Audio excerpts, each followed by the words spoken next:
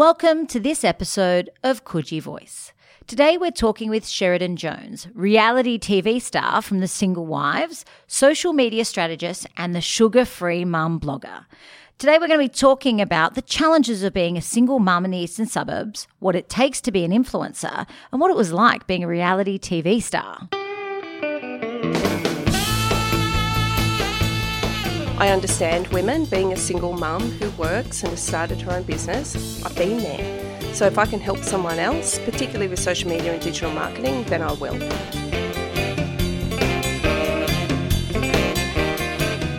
Photos of children, even if sharing them on Instagram, Facebook, TikTok, anywhere where they're putting them, the wrong people can easily access those accounts, particularly if they're open, and they can use their photos for their own purposes, which are illegal.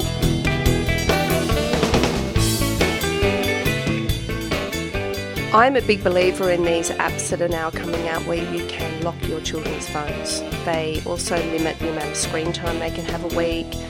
They determine what hours they can use the phone, and literally everything disappears off their device so they can't access anything.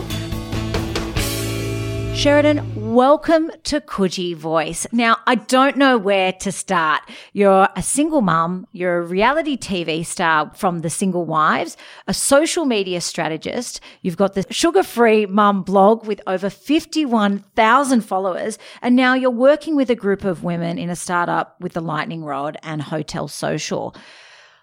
Let's just start. What do you love about the eastern suburbs? The community, definitely. I absolutely love how everybody's just there for each other. I think when you live in an area like the East, you very quickly immerse yourself in what's going on. And I used to own a coffee shop in Coogee, which made me connect with so many people, and I've kept those friendships the whole time I've lived there. So what made you move to the eastern suburbs? I was brought up in Brisbane, and when I came back to Sydney, when I was in high school, we lived in the Shire. Now, the Sutherland Shire is a unique place. I often refer to it as the Stepford Wives because it's kind of a bit like that movie. And when I got married to my first husband, who lived in Cronulla, we decided to move to the east. It was just a natural transition for us. It had the beaches. It had the security that we really wanted. We were both commuting to the city every day. We wanted to be closer. And by that stage, we'd also had our children. And so we came over. We started in Randwick and ended up in Coogee. Oh, wonderful. Let's start by talking about your sugar-free mum blog, over 51,000 followers. Where did it start? Sugar-free Mum started, and I love to talk about it because a lot of people think that you build a following through advertising and boosting on Facebook. I have never run anything. This is all organic for me. I started it because my children had chronic eczema and I was looking for a way to heal it. And I found that if I cut their sugar down, it made an immense difference to their autoimmune system and it calmed the eczema. So it was really a frustrated mum looking for other people to share what I was doing and see if it worked for other people or what they were doing that I could use. And it became massive. So I think at the moment there's about 51,000 followers on Facebook, but then we've got Instagram, LinkedIn and the actual blog subscribers sits at around 40,000 at the moment of email addresses. So I've never done anything with it. I'm just me. Having said that, I've been threatened legal action when I wrote about a certain fast food outlet and their lies about their products. I've been threatened death threats when I went through a divorce from the Bible Belt in the States. So it's not all, people think when you have a popular blog or Facebook page, it's all fun and flowers. It's certainly not that way. I would say several times a week I get abusive messages about something. People are very safe and secure with sugar and they really don't like being called out that potentially it's not that great. And I'm not strict at all. I drink alcohol. I love a wine. I eat like anyone. But yeah, some people are very, very passionate about the way they live and they bring it out on social media. There's a lot of trolls out there with not much to do. A lot of keyboard warriors out there, and I am a victim of it as well occasionally. But what do you think has been the success then about Sugar Free Mum? I think because I'm so authentic on it. Like I share everything on that page, on the Facebook page. At the moment, I'm doing an experiment with some diets because a few people that follow me said, how can I lose weight in the new year? And I thought, well, I'll do a column about this, a blog series. So I've done intermittent fasting. This week I started keto. And the next one is I'm doing a session with Wim Hof, the Iceman, to see if that works. So I live and breathe what I write about. It's certainly not for the money and it's not for the followers. I literally do it because I love it. How do you find the time to do this? You're a social media strategist. You've just started up with a group of another amazing women with Lightning Rod. Tell us a bit about Lightning Rod, why you've got involved. Lightning Rod Agency, their CEO, Kim, approached me. She was actually one of the senior media people for the Greens, and she approached me, saw me on the internet, loved what I was writing about coming in to work with her. And we really support very well-known entrepreneurs in the US, but also women here in Australia who are working their own businesses. We only work with women, and that's what I loved. So our whole ethos is brilliant women supporting brilliant women. And it's what we do all day long. So we really build women's businesses with them. One of our clients hit US $100,000 revenue in January in the month. It's mind-boggling when women work together, what you can do for each other. And so that's why I joined Kim and her team. So there might be some people that might criticise women only working together, and that's not diversity. What would you say to that? I've worked in the boys' club. I was in investment banking for a long time, and I would say that a lot of those industries really migrate towards men. So nothing's really flagged about that. I don't see an issue with it. For me, I understand women. Being a single mum who works and has started her own business, I've been there. So if I can help someone else, particularly with social media and digital marketing, then I will. With working with men is wonderful, but I do think women have much more limited opportunity of working with a women-only team. You've just touched on the fact that you are a single mum. What are the challenges of being a successful single mum living in the eastern suburbs? My daughter goes to St Clair's, Waverley, and that is a wonderful school. I have to say the schools in the eastern suburbs are amazing. They have been very supportive, particularly when I was on TV. Her school was so supportive of that, whereas a lot probably wouldn't have been. But bringing kids up in the eastern suburbs is, look, it's safe. My son goes to South Coogee Public. He'll start at Waverley College next year. And it's a safe community. They know everybody from my involvement from being around the area.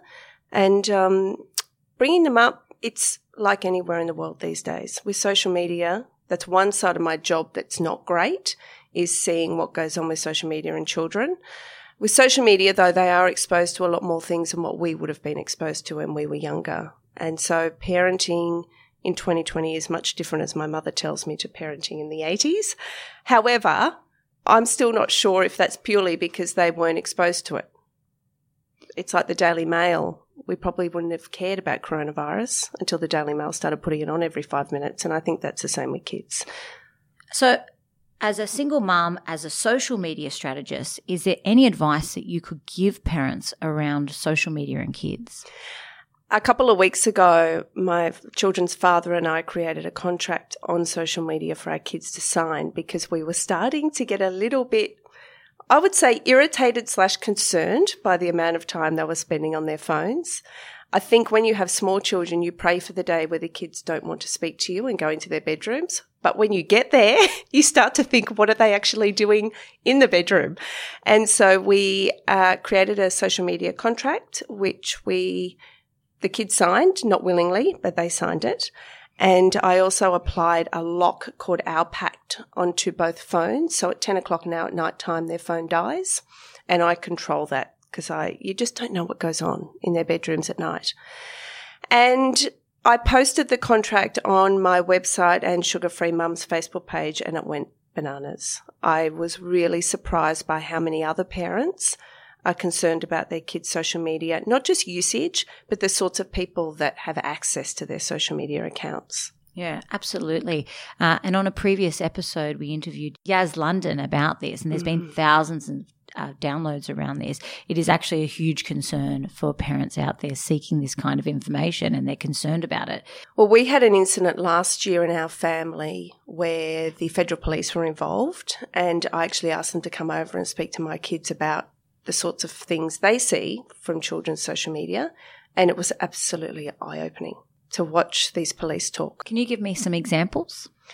Photos of children, even if sharing them on Instagram, Facebook, TikTok, anywhere where they're putting them, the wrong people can easily access those accounts, particularly if they're open, and they can use their photos for their own purposes, which are illegal, and a lot of times send them overseas for other activity. That's what the kids need to be really, really aware of. I think we spend a lot of time coaching our children not to respond to messages from people they don't know, but often it's photos that could, or videos that could be used for purposes that are probably more dangerous than anything else. So I've become a lot more strict, especially with my daughter and what she's posting online about herself. So is there any other advice that you could give parents in this space? I'm a big believer in these apps that are now coming out where you can lock your children's phones. They also limit the amount of screen time they can have a week. They determine what hours they can use the phone, and literally everything disappears off their device so they can't access anything. I'm a very, very strong believer in downloading those for your kids. Wonderful.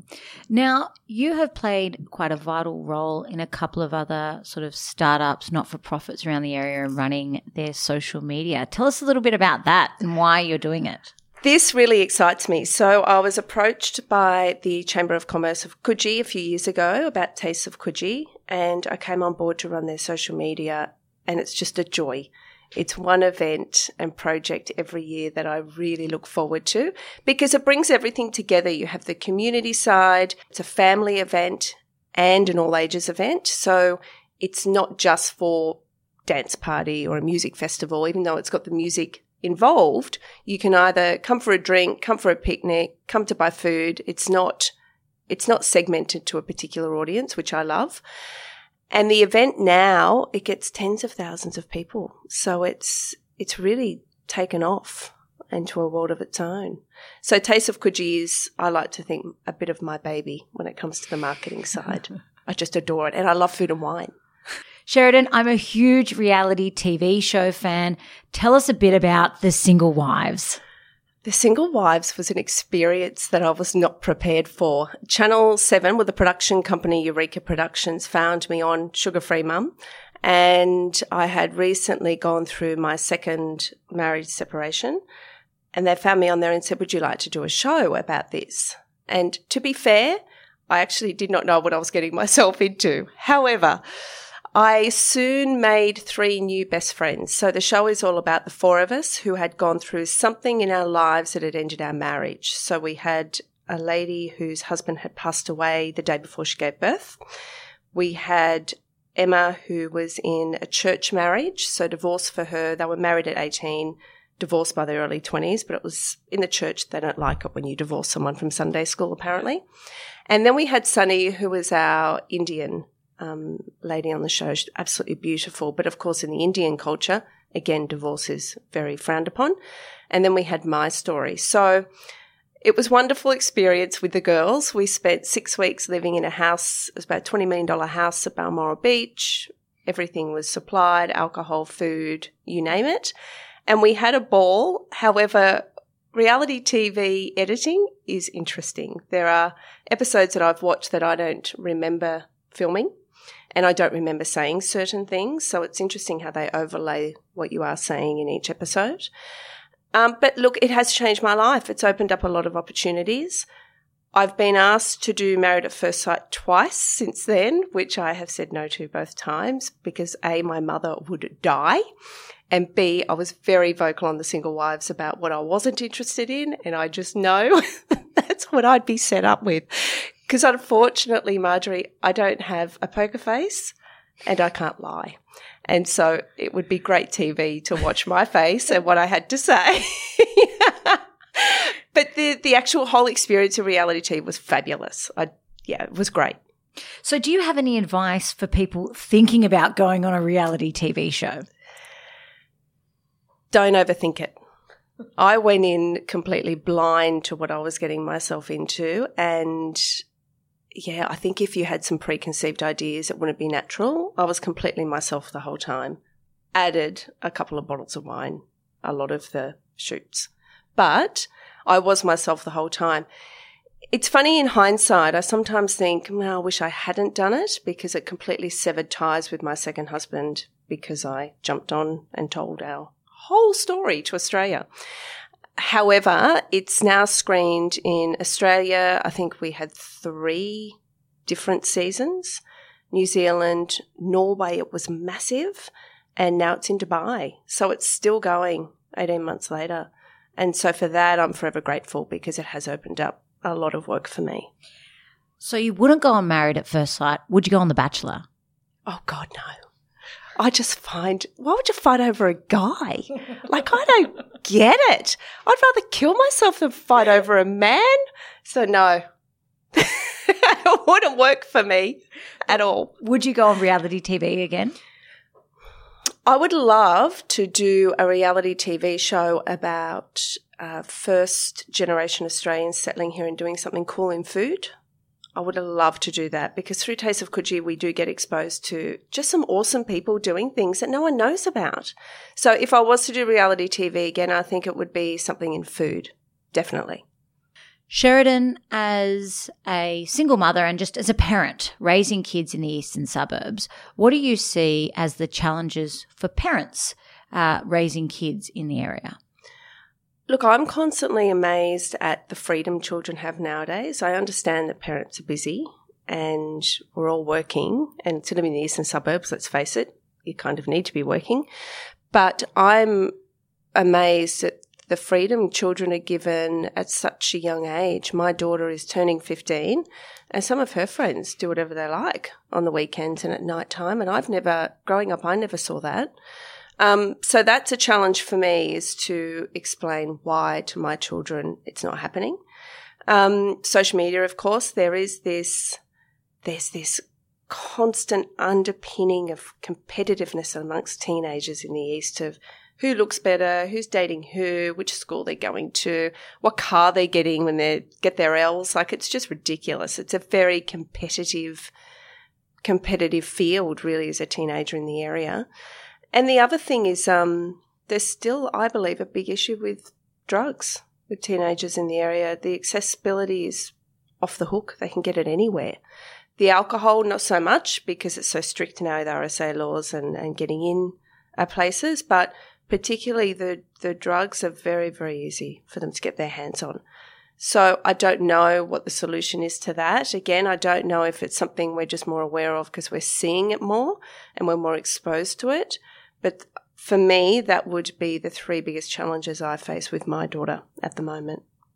On that point about drugs, one of the issues that's been debated quite publicly in the last 12 months is around amnesty bins at festivals and drug or pill testing. Do you have an opinion on this? On a surface level, I completely agree with it, because anything we can do to stop people harming themselves and taking something that they don't know where it's from or what's in it is, because realistically that's what's happened many times. People have taken drugs and not known what it's made of, and that's what's caused issues or death.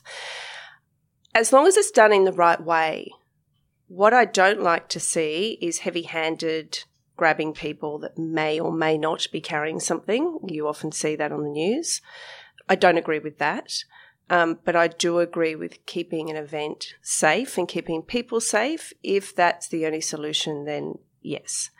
It was different back in the 90s. We kind of knew where everything came from. So it's very different nowadays. So in essence, yes, I do agree with it. So I guess this just leads me to one more question then, which is, what is your opinion on the quotas that have been placed on police to conduct a number of strip searches at festivals? I completely disagree with that. I think if they feel there's a requirement for them to do a search on anybody, great. But if it's purely to reach a certain number so they can report back to their bosses that they've done it, absolutely not. Brings me back to the days of really parking inspectors putting tickets on cars at lunchtime just to make enough money for the council back in the 90s. Yeah, I don't agree with it at all. Sheridan, changing gears now, I've got to ask you 3 questions before you go. Firstly, where is your favourite beach? Definitely Wiley's Baths. I hate sand, so I love Wiley's Baths. Wonderful. Where is the best place to get coffee in the eastern suburbs?